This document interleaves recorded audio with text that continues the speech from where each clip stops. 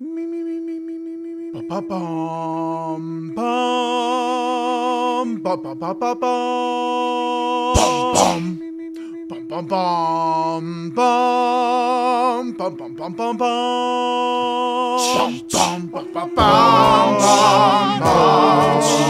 ba bum bum. Yes, that is right. We're back. Oh my goodness, it's been so long. We are back here at One Indescribable Podcast to talk to you about Oh no, wait, that's not right. We're not doing that. Oh my goodness, what a snafu on my end that wasn't planned at all. We're not here to talk about that. We're done with Crazy Ex-Girlfriend. We've moved on. Although the thing that we're moving on to is not actually the thing that we're going to be covering today. Today, we are just talking about one of, in my opinion, the best movies of all time. I'm just going to put it out there. I don't want to put a number to it or qualify. Whatever. We'll talk about it. We're here today to talk about Pitch Perfect, an institutional icon in terms of cinema.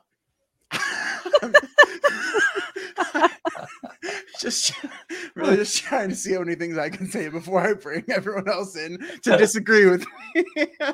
Okay, let's do it. I'm not alone. I'm Adam H, by the way, in case you don't know who I am, in case you're just stumbling into this podcast for the first time, which would be kind of ridiculous and wild, but welcome. Hello. We are so glad to have you here listening.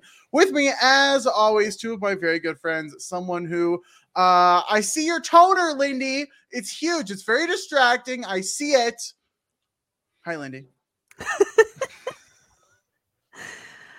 Hello. Great to be back. What a joy it is to be here. Mm-hmm. I've been waiting so long. The second that you're gonna do Pitch Perfect, I was like, this is the easiest Lindy intro I've ever heard in my life. Wow. So natural, but it's not just us, Lindy, because that would be crazy and ridiculous. We have to have someone here to keep the peace. Someone who had a feeling that they could probably try crystal meth, but I know for a fact they just said, it's Todd Librarian. How are you? Excuse me? No, I'm doing good. I would say, I don't know if I would agree that this is like the greatest movie ever made, but it's one of my favorite movies. So I think there's a distinction there, but it's one of those movies that every time it would come on TV, if I came across it while swimming through channels, I would stop and watch no matter where in the movie it was. I would just get sucked in every time. So I don't know how many times I've seen it from start to finish, but I've seen like bits and pieces of it, dozens of times at least.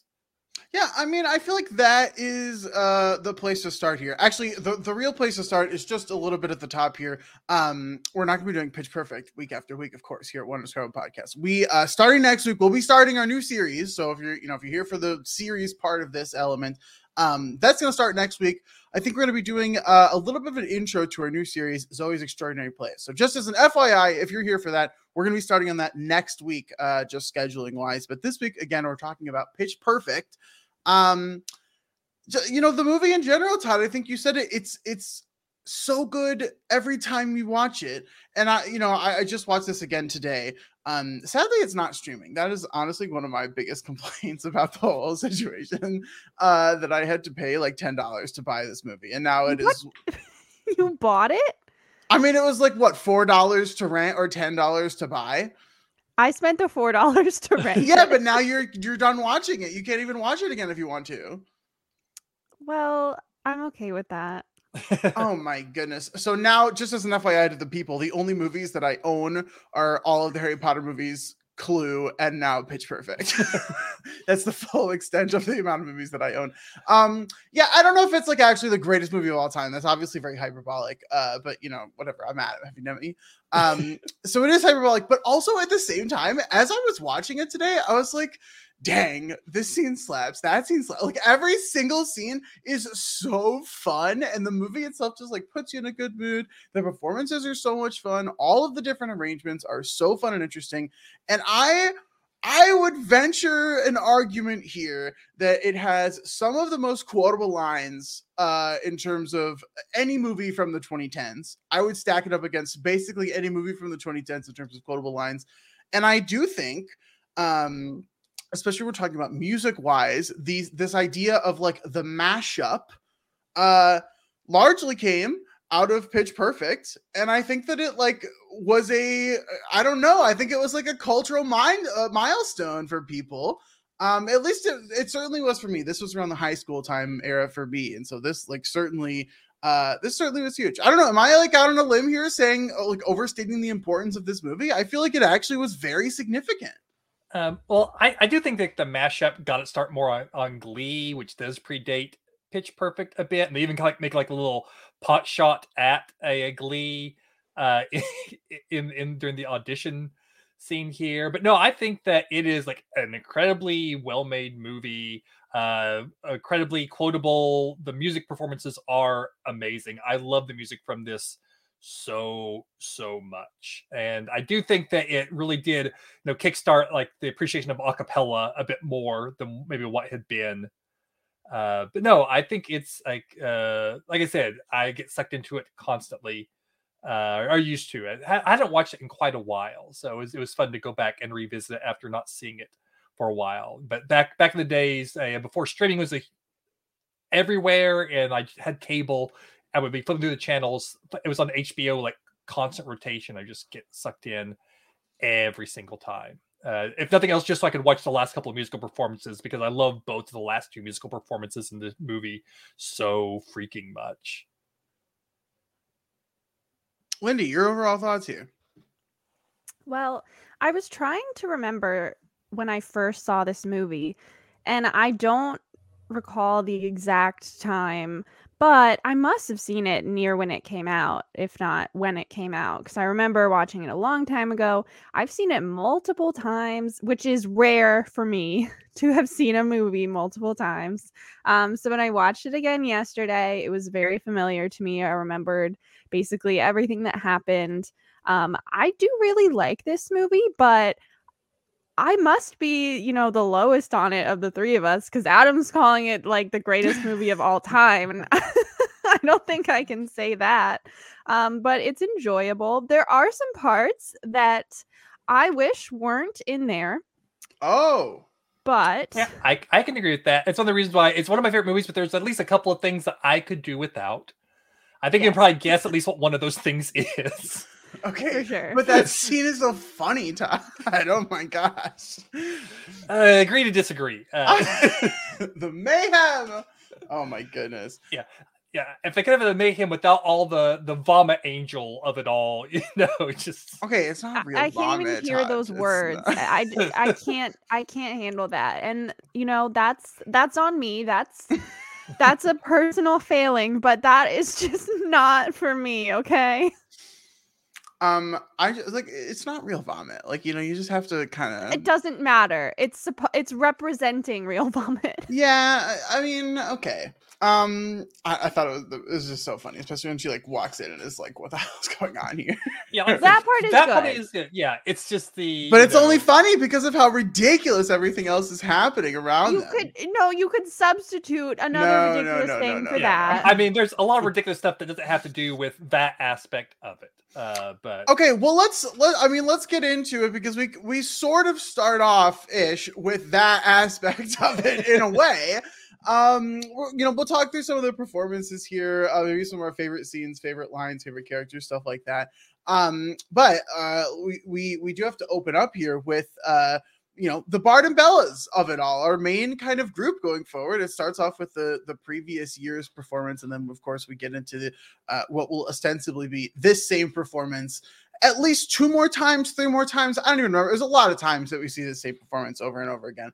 But that first time, as we were kind of talking about, some of the impetus of this story is that Aubrey Posen, one of the main characters, has a stomach malfunction in the middle of the performance at the finals, the ICCA finals.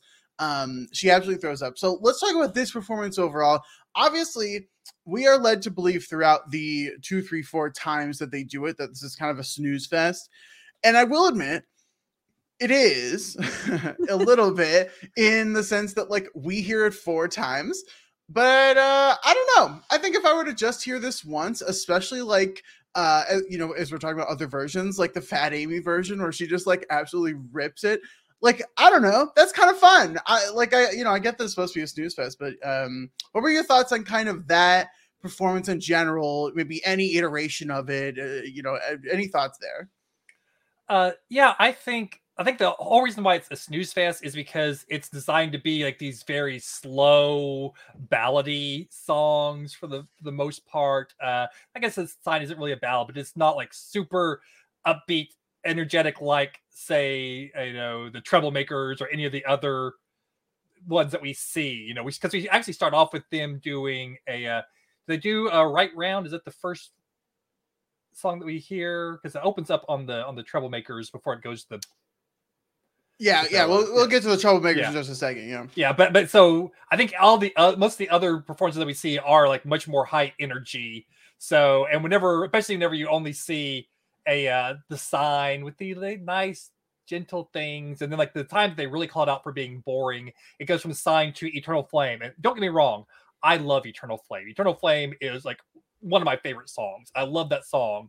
But in the grand scheme of things, if you're looking for like a high energy, pull the crowd in song, it's not necessarily a big show-stopping showpiece song.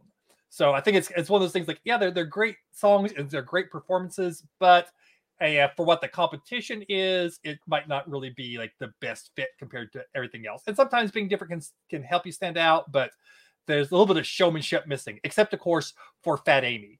And Fat Amy's, like I said, never Fat Amy starts doing Turn the Beat Around and just going after it. And they make a big deal about that. That's like the people are snoozing during the first two songs of this little medley, but once Fat Amy gets there and gets all energetic, then everyone perks up and are getting into it. And then, of course, the last one, whenever Becca does her little mashup and throws everyone off, it's fine. I think it's something interesting, but I don't think it's still enough to really bump them up all the way. So I think it's they're well performed songs, but they're not the high energy that everything else is. They feel a little bit out of place. Yeah, I think that's totally fair. Lenny, do you have any thoughts on kind of the Bella mashup, not mashup, the Bella kind of medley of songs here? Well, it definitely is a snooze fest. And the problem is it's that way because you hear it so many times and they perform it at this same competition so many times. I think all the judges and the announcers have heard this 10 million times. So have we. You mentioned it's in the movie like 4 times, and then we rewatch this movie so many times. In our lives, we've probably heard this one specific performance like 25 times. So it gets old. And it's not that they're bad, because clearly they're talented, but this performance, it is just, they need to do something to make it more interesting, and they do eventually, but just as it is in the beginning, it is not very exciting. Well, it gets very exciting as Aubrey just lets loose. That is okay. Sure. Yeah, when that happened yesterday, I was watching. I was like, oh no, I forgot about this. How could you forget? That's such a pivotal scene. That's like I forgot it happened so early and so much, and I hated it all over again. Oh my goodness. Okay, I'm going to take a little bit of a detour here as we're talking about acapella and acapella competition. Are either familiar with the show The Sing Off? I loved The Sing Off. Yes, Todd. Oh my God. So few people in my life have ever known what The Sing Off was. I couldn't tell you when the years were, but it was basically like this American Idol, America's Got Talent equivalent, but of acapella groups hosted by Nick Lachey. With some awesome judges, Ben Folds, Ben Folds, Sean Stockman, and then what was it, Scherzinger for the first couple, and then Sarah Bareilles came on, and then Jewel was there. It was a lot. There was a lot going on. But the reason I bring it up is because it basically propelled to fame probably the most famous a cappella group of modern day, if not of all time, Pentatonix.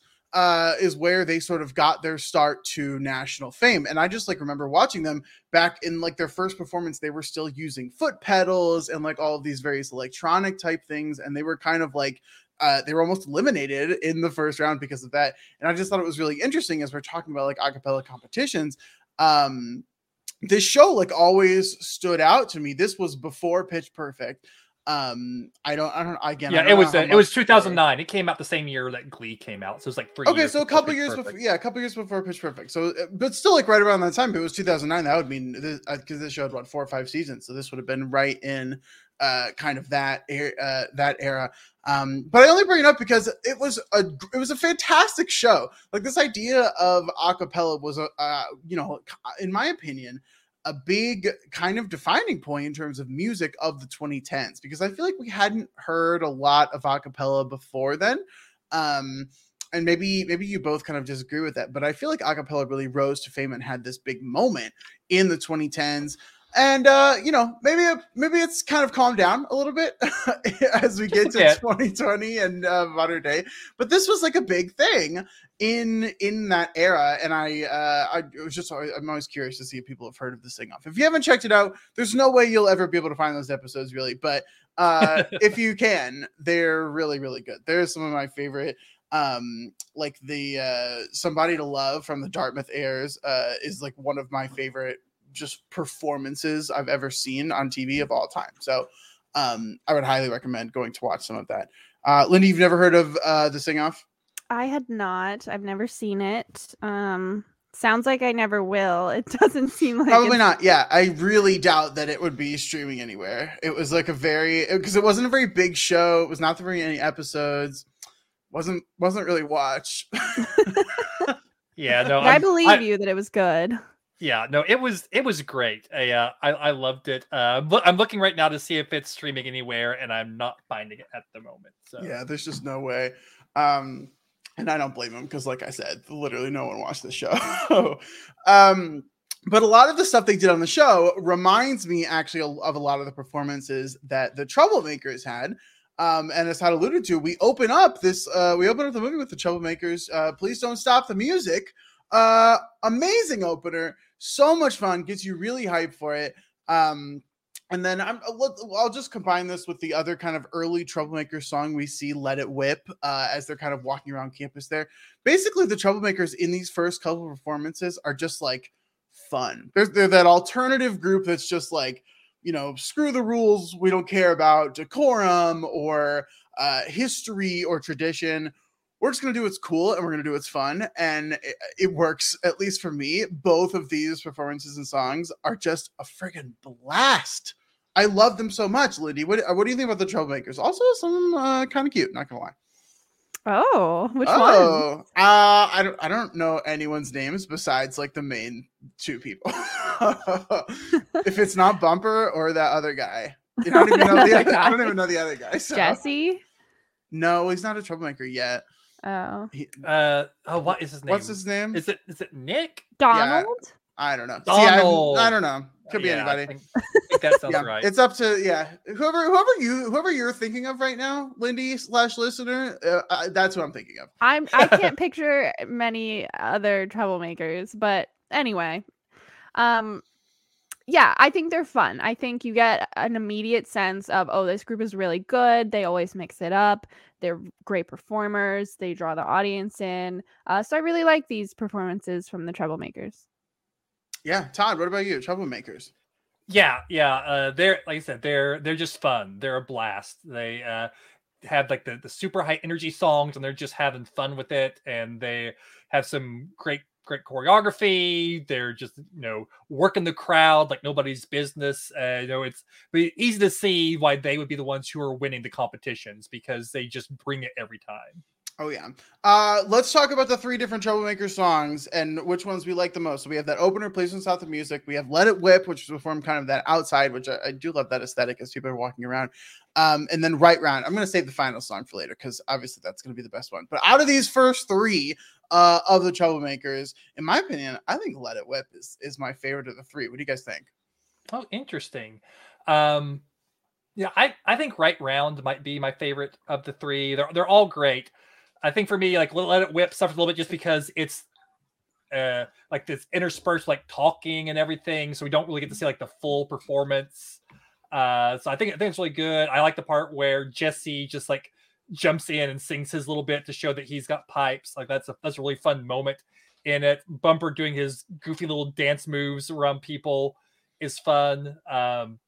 But no, I think Right Round out of those three is my favorite performance, musically and just from like the whole like choreography and movement of it all. I think it's like out of those three is probably my favorite.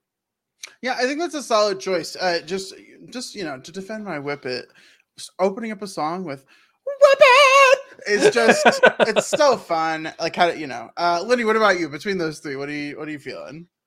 To be honest, I did not prepare a ranking of these three songs, but from memory, I'm going to say Right Round. Not just because that's what Todd said and Adam said something else, but... The people are going to think what the people are going to think, Okay, so then we move on as we just continue through these performances. One of the... Gosh, there's just so many things in here where I just want to be like, this was the best thing ever and created a whole movement. The audition sequence, Since You've Been Gone. Oh, good God. Just incredible. I mean, true. Like, I don't even know. I cannot heap enough praise onto this. The way that they were able to edit everyone together, but also like still make it make sense for them auditioning. And then like the reactions we get from everyone like listening. This is so much fun. I could like, this will not be the first time I say this, but like this iteration of this song is something that like me and my friends and my cousins could do word for word, style for style, verbatim, like literally to the T, and it did repeatedly. There'll be a couple times that I say that, but like this is one of the things where it was just like, if this song was ever on, I'm singing it in the way of Pitch Perfect. If this song ever played between the years of 2012 and like 2020, I was singing it as though it was the Pitch Perfect audition song. So you're doing the thanks to you. Yeah, now I get what I want. I get what I want. Yeah, exactly. Yeah. Yeah. So several years ago, Lindy, how do you not do this? How are you singing this song? I'm not singing it much, but I didn't remember this part of the movie. Adam is horrified. God. I'm sorry, but look, I know we're going to talk about this in a second, but I was just waiting for the Cup song. Todd, please give me something here. So I mentioned this during our episode of Crazy Ex-Girlfriend, where they had like an audition medley kind of like this, where you got to see everyone singing the song and different like cutting in back and forth. I think anytime they do this sort of thing, I love it. It's like a big thing on High School Musical, the series, like this last season, they had a kind of thing like that with like them all singing songs from Frozen and cutting back and forth between the different people. I love a montage of different people and singing the different styles, and sometimes the more comedic things. Now you're getting to see some people are really good, some people are really bad, some people are like, what are you thinking? So I just stylistically, I love this sort of thing anyway. And like you said, so several years ago, I got to go to an Alamo Drafthouse screening of Pitch Perfect, which was a sing-along. Where the audience, you could sing along, like you were encouraged to sing along with all the songs. And so I went with a friend and her husband. She and I would drag him to several things. We drag him to the Little Shop of Horrors sing along, drag him to a Moulin Rouge sing along, and so he would just kind of like suffer through it as Amy and I would serenade each other during the songs, But I just before I went to see it, I rewatched this scene a couple of times so that I could make sure that I matched everyone's bits while we sang along. And it was like, how do you remember this? I'm like, it's in my blood. That's all it is. But no, I love it. I love this scene so much. Like you, anytime I hear the song, this is a version that's in my head. This version just going, oh, that's high, and then trying to hit the high notes. Just like everything about this. Like you said, it really gives you a good sense of most of our characters. Some of whom we've met before a little bit, but others that we're meeting here for the first time. And good grief, Cynthia Rose, she can sing. Oh my Lord, that girl can belt. Yeah, this was just so much fun. Lindy, I'm a little hurt that you did not remember this. This is painful. But as you said, the one thing you were waiting for was the Cup song, which again, as I am saying as I said at the beginning of this podcast, I do think this is one of the most important / influential movies of the 2010s, because even if we're not talking about that audition medley, which I would argue is just would be amazing without this, how many freaking people were doing the Cup song after this came out? I mean, I did the Cup song all the freaking time. You'd be at like the lunch table or whatever.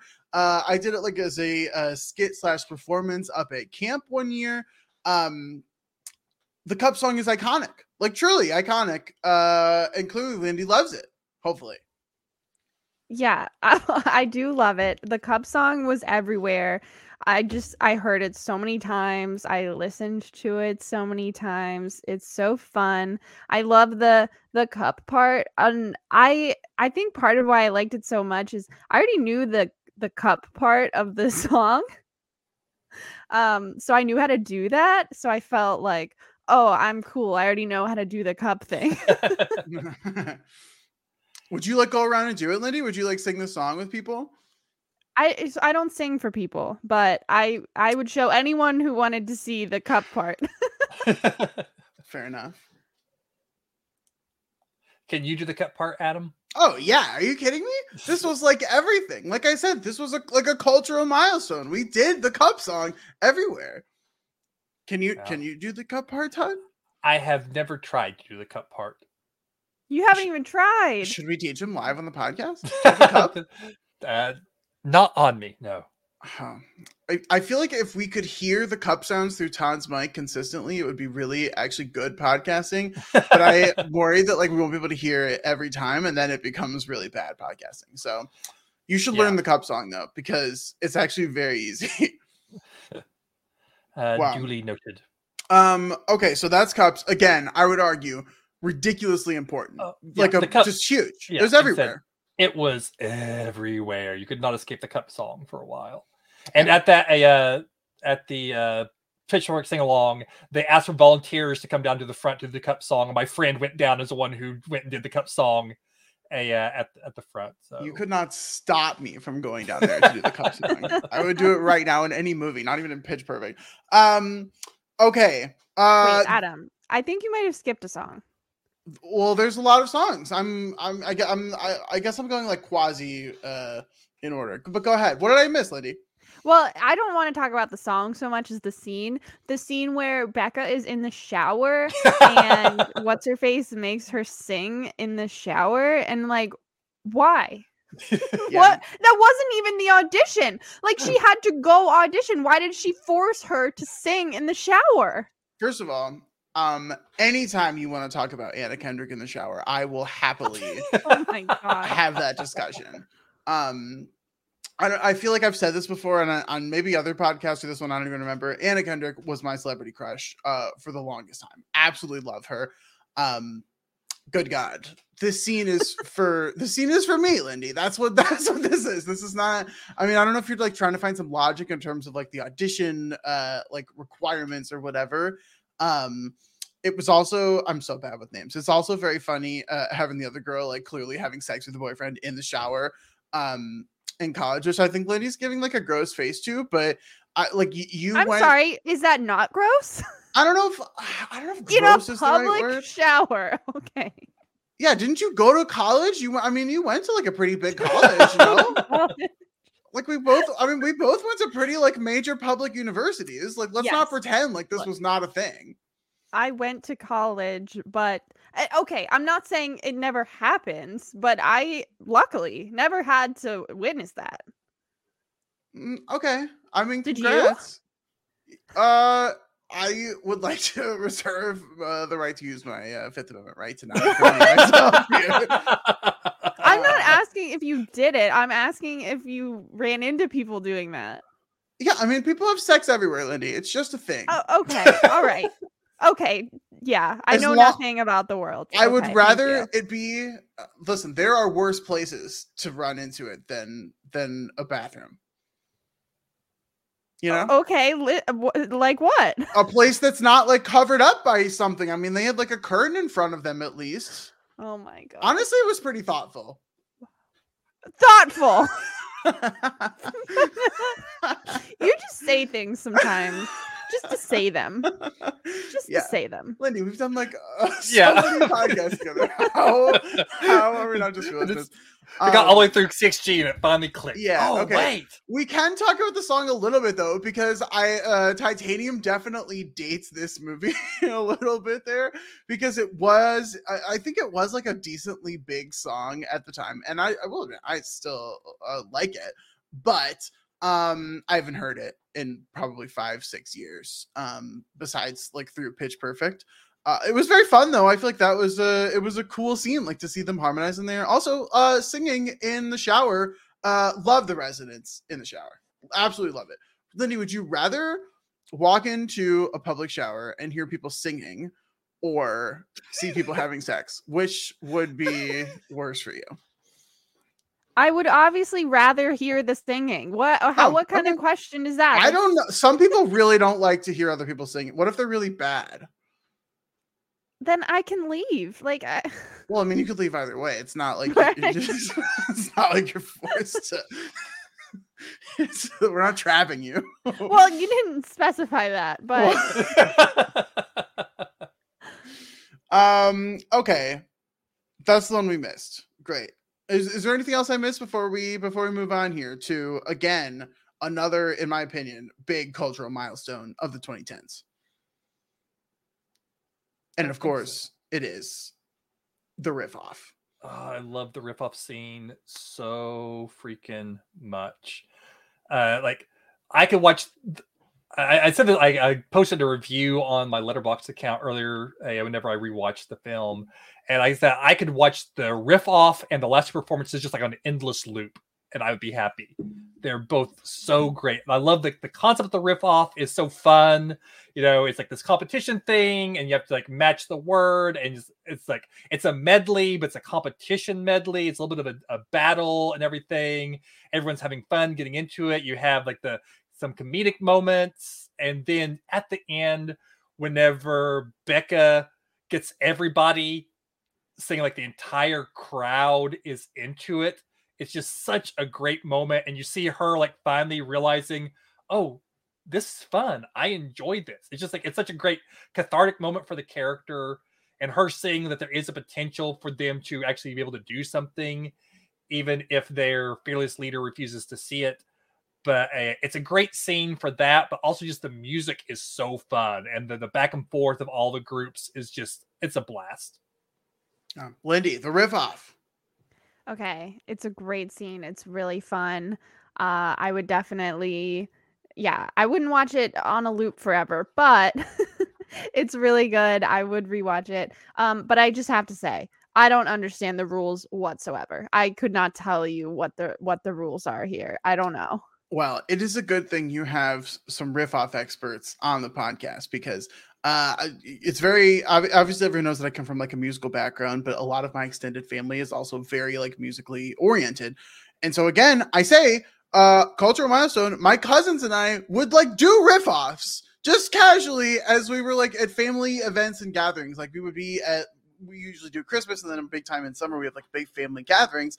We would do riff offs as like cousins. We would not only we would start off by mocking the original riff off and like doing that word for word from Pitch Perfect, and then we would like do our own riff offs. It would start, and so it's very simple. All you have to do is just take the word that the other team is using in a song, any word, whenever they get to it, and then you start a new song at the moment that that word overlaps. It's very What? it's not very complicated rules. I have never known that information. I was so confused about how, like, when they would jump in. I never knew why, because sometimes they would sing a long time, and sometimes they'd only sing a few lines, and I never understood why. Yeah, you have to wait until you get to the word that you can use to start the new song that you're trying to do. And Is apparently it a they're very specific picky about word? being. It's any word that you word. can find that's like that are in both songs. You have to like okay, this song has, I want to do this song, and so it has the word there. And I know the song they're singing has the word there. So you wait till they get to the word there, and as soon as they sing it, you sing your part song with there, and then just segue in. So it's any word at all. It just has to apparently match perfectly. So they can't say a plural form and you say a singular form or vice versa, apparently, because like there was like the it and its was like the possessive versus the non-possessive form of it. This is why they got eliminated from the competition. They're very, very big sticklers about that, apparently. But yeah, any word. I love that Lindy's like, I've seen this movie so many times, and her mind is blown right now. I'm shocked. My jaw dropped. I did not know this at all. And if anyone's listening and thinking, "Oh, she's so stupid," look, you don't know what you don't know. I'm sorry. That's true. That is enlightening right there. So, wow. Okay. Now I want to rewatch it and appreciate the jumping in, because I think that's going to make it even better. It's slightly harder than you might think, but it's also like very, very fun if you know a lot of songs. Like it's very, very interesting. The only thing I'll shout out here is there is it is a board game, but you can play it without the board. The game Encore. I don't know if you ever played Encore. Yeah, it's essentially like somewhat of the same thing here, where you're getting a word and you just go back and forth in teams trying to trying to think of as many songs that contain that word in the lyrics as possible. Very, very fun, very addicting. It can take a long time if you know your music. I used to play this with a group of friends years ago, and basically there was like one other person in the group, like Charity and I could not be on a team together. They would not allow Charity and I to be on a team together, because half the time it would be just like her and I going back and forth towards the end of it, because everyone else had run out of songs that could do it. So no, I haven't played Encore in forever, but it was very fun game. Yeah, very, very, very fun game. Okay, as we move on here, we are getting close to the final couple of songs. There's only a few things beforehand that I do think we should talk about. The pool mashup, as they're calling it, the Just the Way You Are, Just a Dream kind of mashup that they have outside in that pool area. Very fun. I think this, in another world, I think this is also kind of a highlight song. But as you know, as we're kind of talking about, like mashups have been a thing that Bella's been doing all movie, and so like this isn't maybe necessarily anything like new per se. But I did think this was the cool moment. This was like the big turning point in terms of like the Bellas actually going to do something new and cool and exciting and fun. Plus, at the end, I will say, like, the comedic factor here is really, really good, as we get the bass line as well, and then Lily finally finds her voice, leading to one of just a great Fat Amy. Shut up, stop yelling. Really, really funny stuff. Thoughts on this song, the Just the Way You Are and Just a Dream mashup? It's okay. Okay.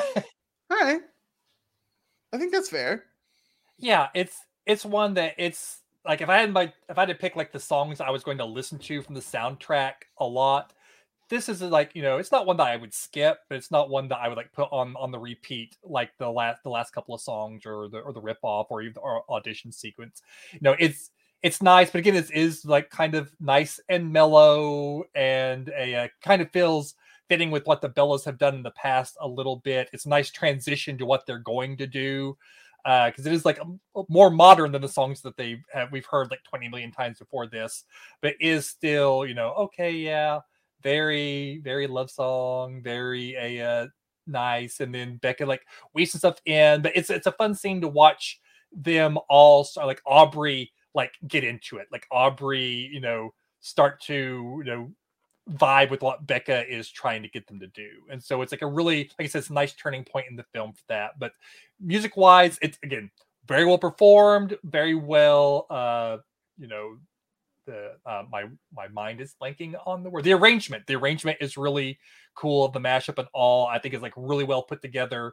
But just in terms of like the music that I like to listen to from this, it's a little bit lower. But that's not saying it's still a high bar to clear, because I love most of the music in this. It's just like out of the really great songs in this, it's towards the bottom of the really great songs for me. Yeah, I think that's fair. And let's clean up some of the other quick songs here before we get to the two final songs. Party in the USA on the bus, tons of fun. just a really fun sequence there. Especially like the way that ends with the Fat Amy running out of gas and the bus and everything. Very, very fun. And then a few of the other songs performed by the other groups. Blame It on the Boogie actually was really good. Just a ridiculous amount of fun. And then before we get to the final two songs, we have very appropriately the final countdown performed by yet another group. All three of these formed by the UVA Hullabahoos, I might add, which is where I went to school. I don't know any of these people, but it is UVA a cappella group. Hullabahoos? Hullabahoos. Not Hullabaloos? Yes, because UVA students are sometimes called Who's, so that's where the Who part comes in. Oh, look at you.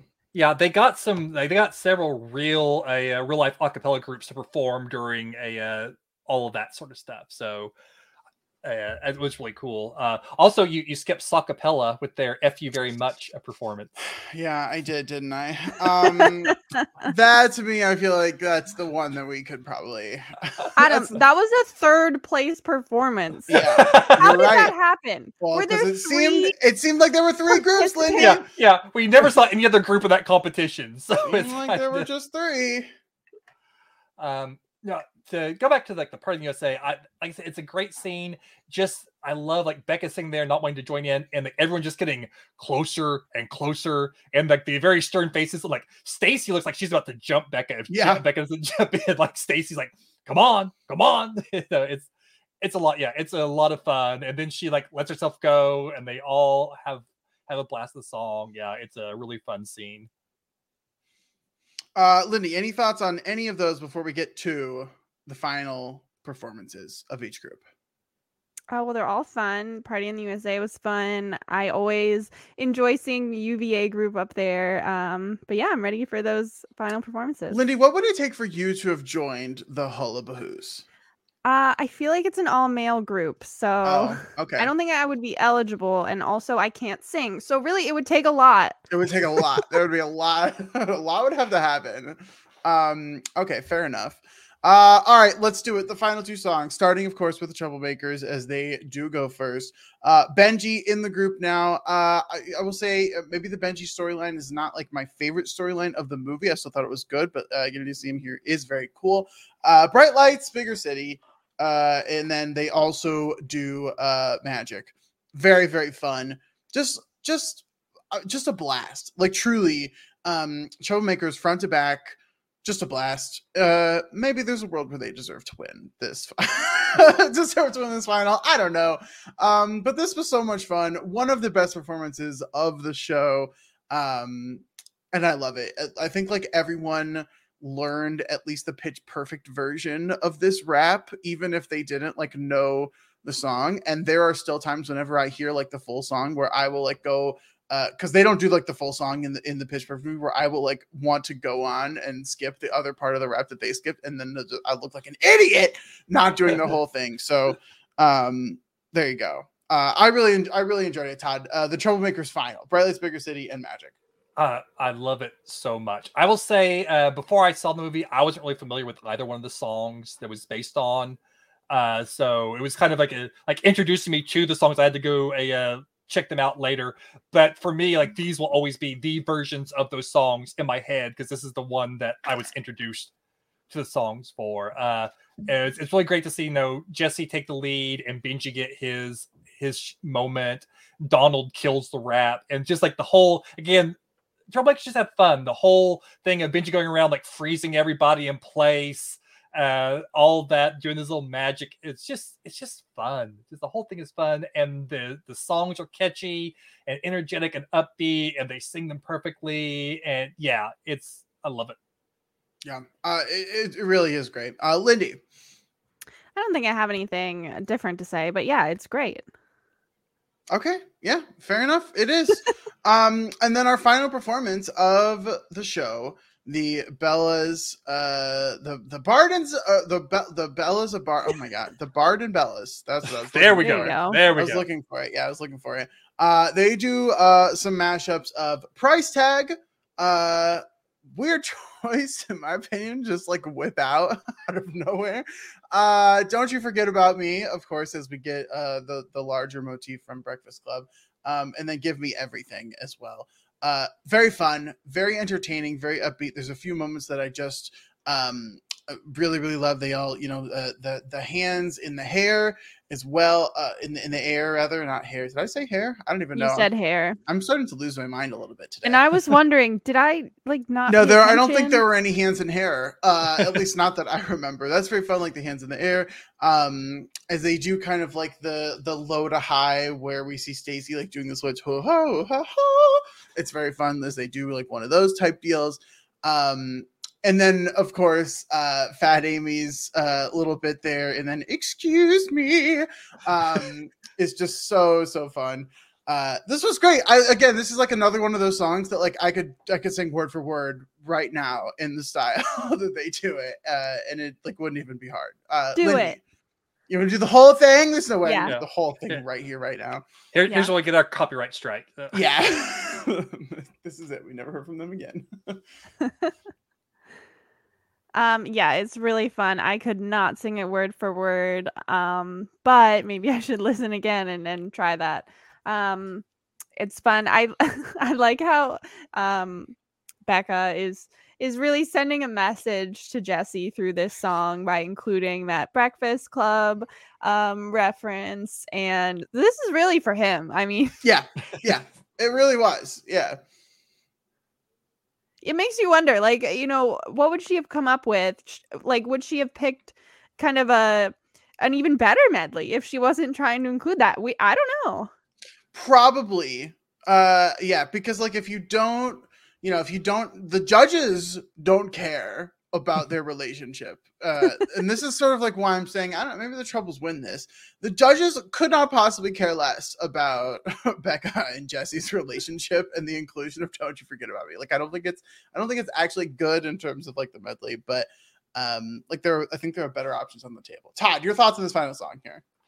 I don't know if I have a whole lot to add, just because again, I love it. I agree. I think there's a world in which the Troublemakers probably should win in some aspects, but I think this song, the big difference between this and the Troublemakers song highlighted like 3 of their people and everyone else was just backup, whereas this one like highlighted like so many of the members of the Bellas. They all got a chance to kind of like show off their skills. Most of them got a little bit of I think you had a few more solo moments, a few more big moments for several of the people. So maybe like showcasing the different skills is nice. One thing I like is like you got to see little bits and pieces of things like Stacy doing her little ballet dance moves that we saw earlier in the film, and they're trying to learn the Bella choreography. You got to see that come out again, seeing a lot of the personality of them, like, shine through the individual personalities, all also like merging together to make this great group performance. It's like kind of like the thesis statement of the new version of the Bellas. Like they're all disparate people. They don't all look uniform, but the sum is greater than the parts, or the whole is greater than the sum of the parts type thing. So no, I think it's a lot of fun. It's a really great medley, and as a huge fan of Don't You Forget About Me, the song anyway, I don't mind its inclusion in the medley because it's probably my favorite song just in general from the medley, outside of the songs. So wow. Well, there you go. I will admit I'm probably not the biggest Breakfast Club fan in the world here. I'm certainly not here to say that it's bad by any means, but Lindy, have you seen the Breakfast Club? I actually have. Oh, Look okay. at me. hey, Wow, there it is. Okay, Yeah. good. I'm glad you are all proud of me. Yeah, proud. That's the word. Not surprised, proud. Yeah, Breakfast Club is one of those movies I saw a lot whenever I was younger because it used to play on TV a lot. Sure. So it has like a lot more resonance with me because of my age and when I saw stuff. Those are the songs. There's just a few other things that I think are worth mentioning just because of like things that I think are iconic in this film. And I think some of them are quotes. Just like one of my favorite quotes, Fat Amy has so many good quotes in this movie. So many good quotes. Partially because of the Australian accent, I'm not going to lie. But one of them is, even though some of you are pretty thin, y'all have fat hearts. And that's what matters. I adore that quote. It's so much fun. So Adam, is your love of Pitch Perfect why you do an Australian accent? It could potentially have an impact. I don't know, but it's something to think about for sure. Yeah. So listeners, Adam kind of has two go-to accents in our D&D stuff: French and Australian. And we're always like, why Australian? But I think we finally cracked the code. I can do a Southern accent too. I think I have three. You do Southern, but I think I feel like the French and Australian you go to a little bit more often, but yeah.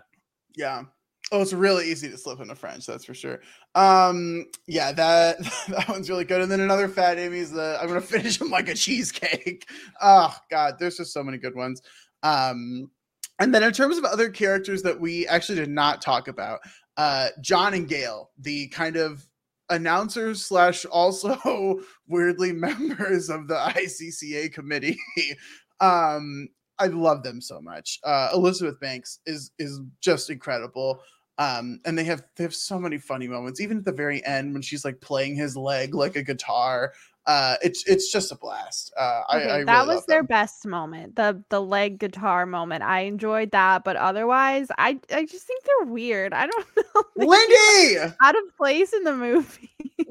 They provide amazing commentary. They're the only reason I can even like get through all the 5 performances of the same medley.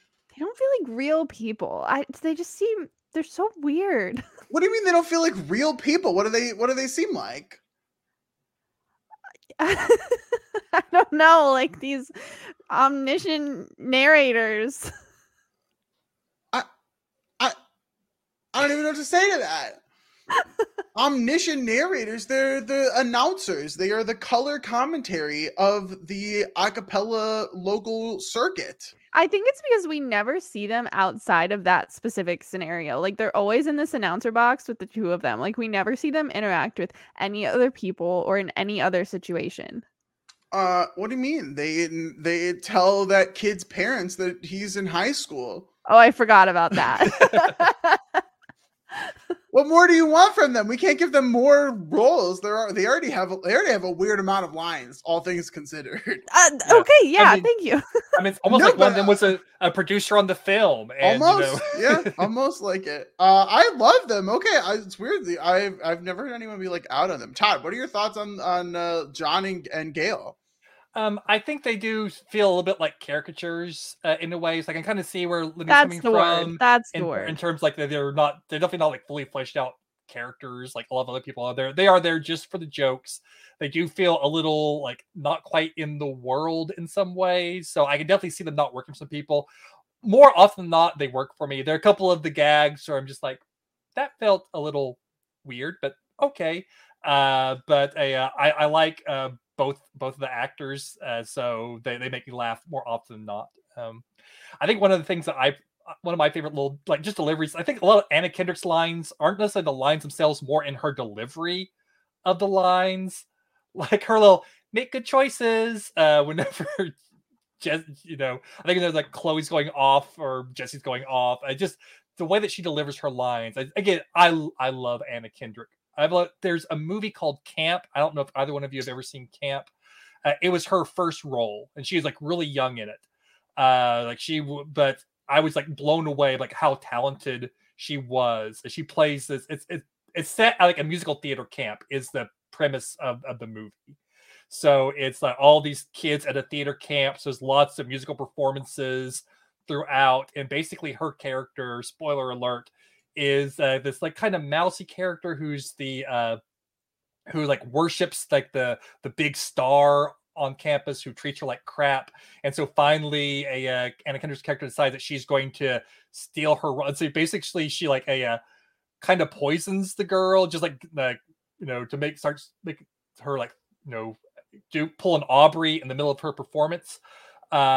And she rushes off stage, and then Anna Kendrick's character is there, ready to go on stage. And she does a complete transformation from this mousy girl to like this steely, cold. She does Ladies Who Lunch. And at the end of the Ladies Who Lunch, there she does the part where like everybody rise. She like is staring death into the crowd. and like everyone starts standing up because it's like they're afraid this little girl is going to kill them if they don't all stand up. It's just like this amazing little performance from young, and I had no idea who she was at that point in time. But I'm like, this girl is talented. And years later, I saw her other things like, oh, it's the girl from Camp. So yeah, Anna Kendrick, extremely talented performer. Hey, I know that was a lot, but I just no one has seen, kind of like you feel about the Sing Off. I feel the same way about Camp. Like no one has seen Camp. No one knows the scene that I'm referencing.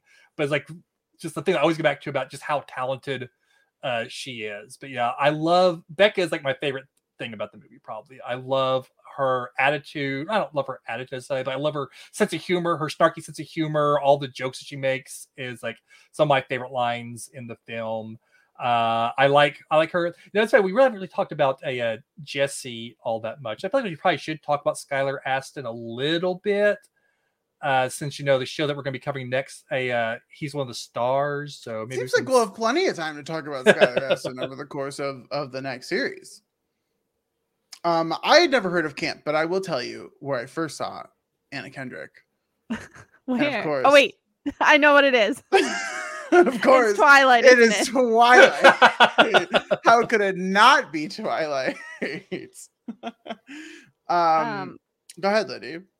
Okay, Todd, I've never seen Camp, so I have no actual experience with it. But I'll tell you, I have heard of it because I read Anna Kendrick's book, and she does talk about it in there. Oh my God.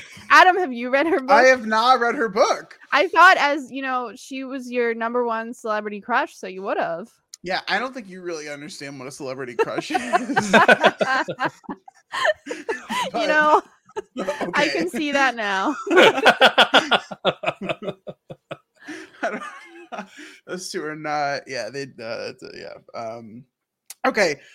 Is there anything else from this movie? Any quotes? Any scenes? Any performances? Any actors? Anything else that you think that we should talk about before we get out of here today? I think I've hit on basically everything that I came in here needing to say.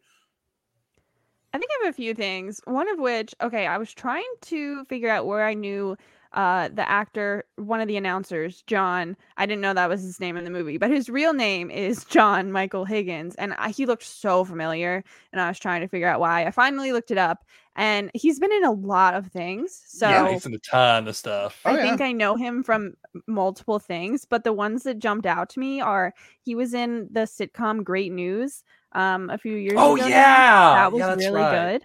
And he was also in the revival or the reboot or whatever of Saved by the Bell that was on Peacock in the last few years, which was really good.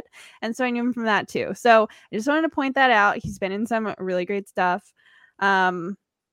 I agree with Todd. I think we should talk about Skylar Astin. I think this is a Skylar Astin podcast. I mean, at this point, this is not yet. Or next week, no, like our podcast, One Indescribable Podcast. Oh, just like, in general, we are the Skylar Astin podcast. We're just covering so many things that he's in. He's in Crazy Ex-Girlfriend. He's in Pitch Perfect, and the next show, Zoe's Extraordinary Playlist. He's in that too, and.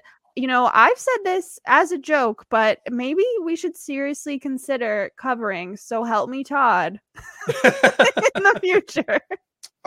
Is it gotten canceled yet? Not I don't yet. know. Not yet. That's actually kind of incredible if it hasn't gotten canceled yet. Yeah.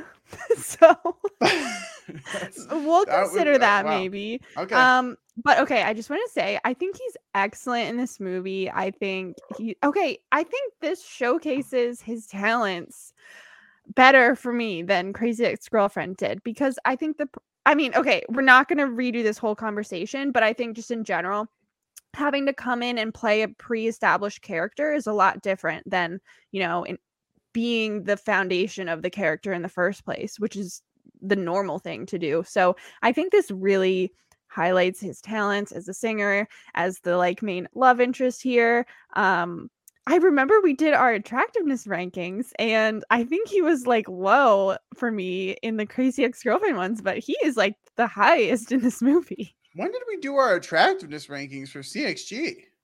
There was Rebecca's love interests. We did that. Oh, just among the three guys. Okay. Just the three guys, yeah. Yeah, it wasn't a full-scale Final Fantasy attractiveness rankings type. Who would do that? who would rank all the characters attractive? That's ridiculous. Okay. Yeah. I don't need to disagree with you here. I've already done it enough times talking about him in CXG. So no need to rehash that there. I'm interested to see how like this will compare to his stuff in Zoe's Extraordinary Playlist, because I loved him in CXG. We'll see.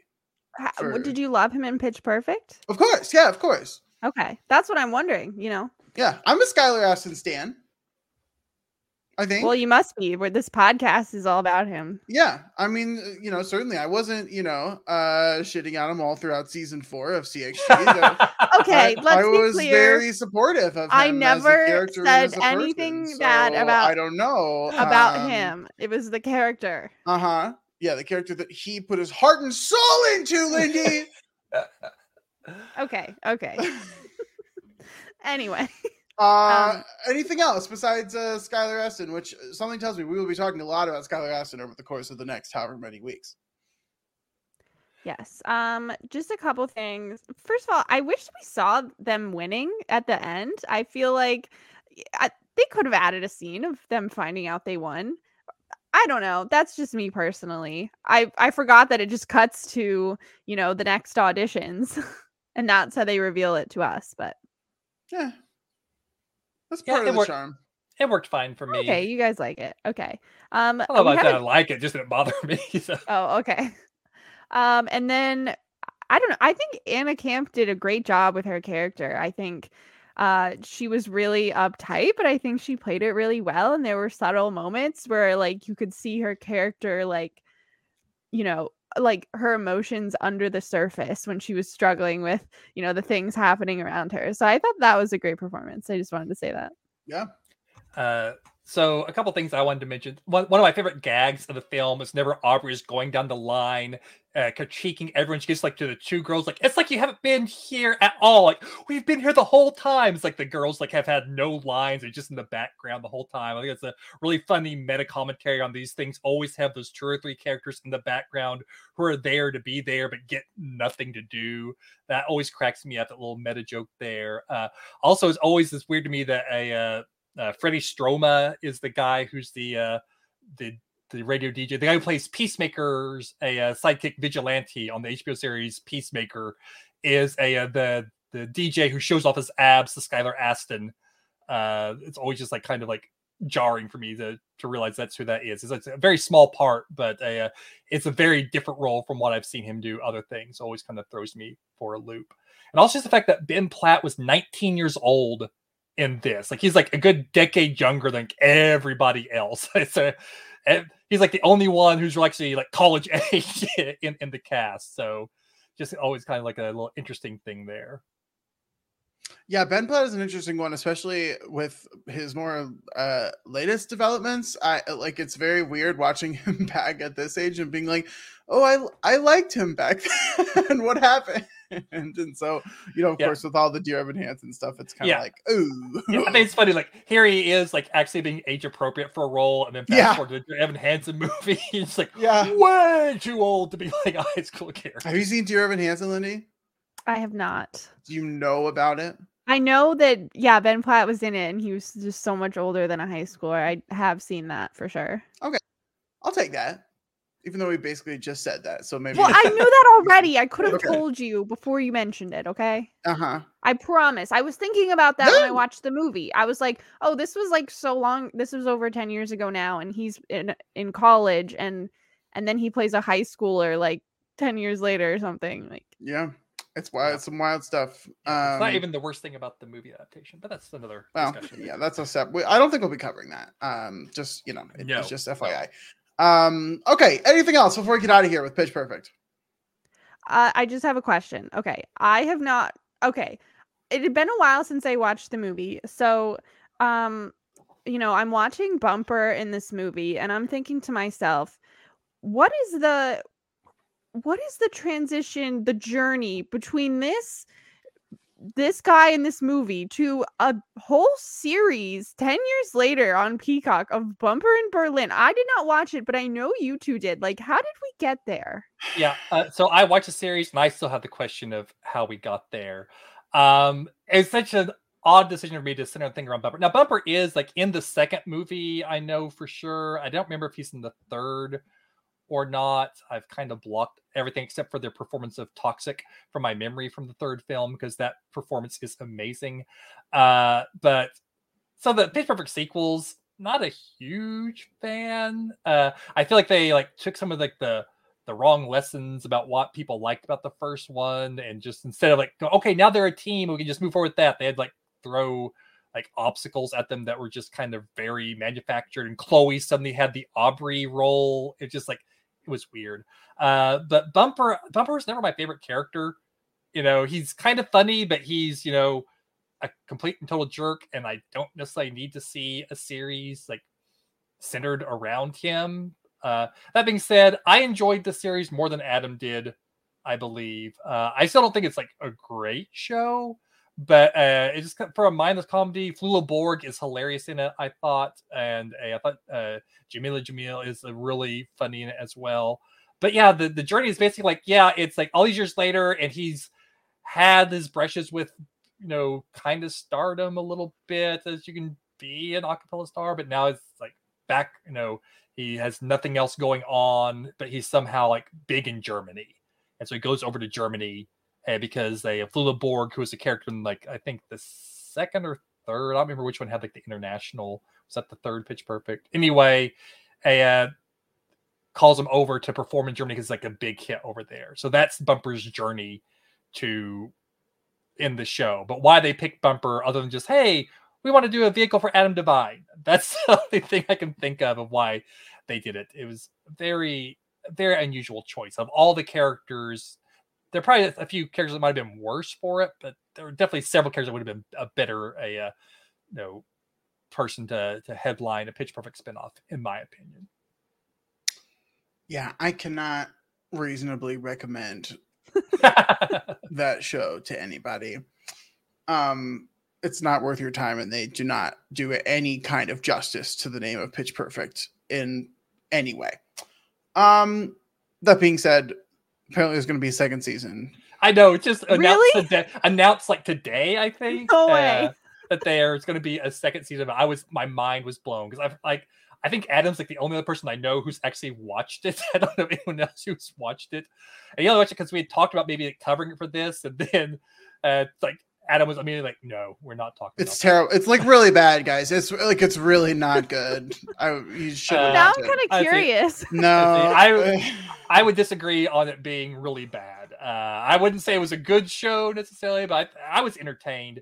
I think my expectations going into it were pretty low. Probably helped a little bit. I will agree with. I don't think one of Adam's biggest complaints about it was like there's not enough music in it, and the music that is in it isn't the greatest. Which it's not even good. Yeah. I think Sarah Hyland, is that her name? I think she. Yeah, and I actually really like Sarah Hyland too. That's like the worst part. Also, if you want to see Sarah Hyland and Bumper in a show, just watch Modern Family. Okay, way better. It's way better. Every single interaction in Modern Family between the two of them is just way better than it is in Bumper and Berlin.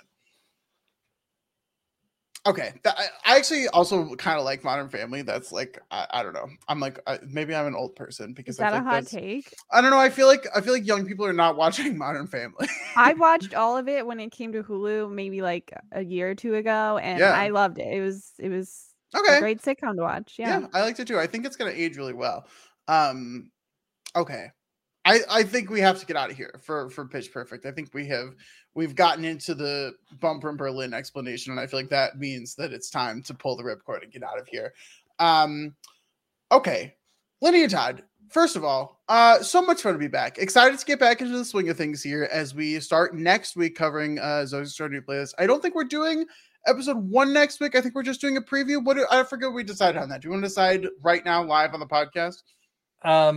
I don't know what we would do for a preview necessarily, because we don't want to spoil anything for you. So I guess that's kind of the question: is how much do you want to know about the show before you actually watch episode the show? 1? I don't care. I don't know. I'm so used to all podcasts having a preview of some kind. We've never done a preview. We just jump right in. Well, we've only had one show, so exactly. We jumped right into the first show, and we've never done a preview. So I guess it's a tradition. Episode 1, I guess, is what we'll do next week. That's exciting. Yeah, I don't know the premise Although I feel like people have said a lot that there is a premise, which makes me think that it's, I don't know, whatever. We'll see. Thanks. Wouldn't you say there's a premise of every show? No, but like the way that people talk about it implies that there is like some kind of MacGuffin that is like a thing that like is something more than just like, because I wouldn't say that there's like a premise to CXG. I would say there's like a story, but I wouldn't be like, oh, do you understand you know what I mean? We'll see. We'll see if I think I don't know. I think CXG has a premise. There's like something more. I feel like from the way that people are talking about it. I'm just making some inferences. I might be wrong. It might just be a regular show, but I feel like there's like a thing that like, oh, once you see this, it'll be like, oh, I don't know. You know? Oh, there are lots of things. Yeah. Okay. Yeah. So that's what we're doing. We'll be episode 1, season 1, episode 1 of Zoe's Extraordinary Place. Where is it streaming? To those who know, I hope it's on Peacock. Better be somewhere. It's on Roku. It's on the Roku channel. Wait, I'm sorry. What? You do not have to have a Roku to watch it. You can, but So it's the Roku channel. It's like it's a free streaming service. You don't have to pay for it. Huge. Are you saying it's not on Peacock? It may be now. I don't know. Last time I looked, it was only on Roku. It might be on. Other things. It is. Okay. Because I was gonna say, I swear, last time I looked it up, it was, and it still is. So that's good. Okay. That's good to know. I just know last time I had looked, which has been quite a while, it hadn't been. But I'm glad it's there because Roku are the ones who did like the spin-off movie, like the movie to wrap up storylines, and so they kind of got the rights to it for a while. So it looks like the movie's actually on Peacock as well. Oh, awesome. So okay. So episode 1, season 1, episode 1 is streaming in multiple places. Hopefully you can find it. We'll be back next week to talk through again that first episode of Zoe's Extraordinary Place. I'm gonna have to. Should we start calling it ZEP? Is that like? Can we? Like we always called it CXG, and that honestly CXG flows off the tongue pretty well. ZEP maybe not quite as much. I think but ZEP is how I would always Zep? say. Yeah, I know, but it's not quite as catchy as everything. But we have to think of something. You could say just Zoe's. I don't know, but that's not terrible either. Yeah, that's actually pretty Zep good. is fine. Yeah, but then you get like Zoe's 101. Confusion. No, don't call. Well, I do think after Zoe's Extraordinary Place, we should cover Zoe 101. Just having watched that multiple times, and yeah, I was in the right age demographic when it came out. Oh yeah, I don't think we should cover that. I think we should. I think there's a lot of social commentary to talk about there. Probably not in good ways either. Okay, that's gonna be next week. It's been so long. Oh my gosh, Lindy, what are you up to? What have you been doing this past month that we haven't even been podcasting? Where can people find you at if they want to hear more Lindy? Wow. Okay. It's been so long since we podcasted and I've accomplished nothing. So you can find me same place as always on Twitter at TV Lindy and our podcast Twitter 1CXG podcast. I don't think we're going to change it, even though it refers to CXG, but you know what? We'll always be a CXG podcast. Okay. Yeah. I totally agree there. Todd, what about you? Where can people find you at? What are you doing? Well, unlike Lindy, I accomplished a ton over break.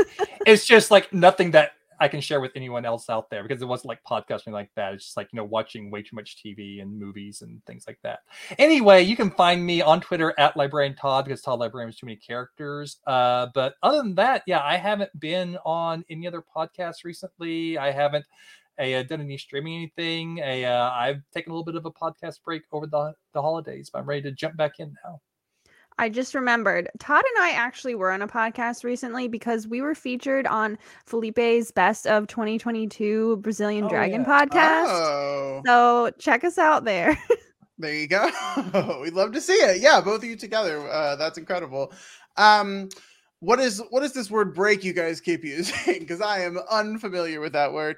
You can find me all over the place on Twitter at PianoManAdam1, also on some various PSR podcasts. Zed and I are finishing up Final Fantasy VII Remake. We only have one more chapter left, which is very, very sad. And then that will be done. Zed is going on to be playing The Last of Us. I will not be joining them on that excursion. And so that'll be the end of the Final Fantasy podcast for the time being. Jessica Sterling and I have now finished up our coverage of Mythic Quest. The finale of season 3 has come and gone. That show is now over for the end of the season. Very, very sad there as well. So many podcasts ending, so many shows ending. Very unfortunate. Hooray, still going strong. Myself, Kevin Mateo, and Melissa Woodward. We're talking about Gridlock this week, which is a very, very fun episode. We're excited to get back into the swing of things there. Also upcoming an episode of Mediapedia, where I'll be talking with Grace and Marissa about vampires, actually. Very interesting there. You can bet that there'll be some Twilight conversation. That is for sure. And then also very exciting upcoming, myself and the incredible Sarah Ferguson are going to be doing a podcast together on Poster Recaps talking about season 2 of How I Met Your Father. What? Which is so exciting that is coming up here. Season 1 was so much fun. Sarah and I are both huge fans of How I Met Your Mother, and I have been wanting to podcast with Sarah Ferguson for a very, very long time. And so we're finally getting to do this together. So check out that. We're going to be doing a preview pod of the previous season and talking a little about the original show as well, coming out next week before January 24th is the first episode of the second season. It's also going to be a very old school type show because there are going to be 20 episodes in season 2. So very exciting there. Check out that coverage on Poster Recaps. But that is it for me. Until next week, where we'll be back together talking about Zoe's Extraordinary Plays, ZEP, ZEP, whatever you want to call it. We'll figure it out. We'll figure out the name. Season 1, episode 1. And until then, bye.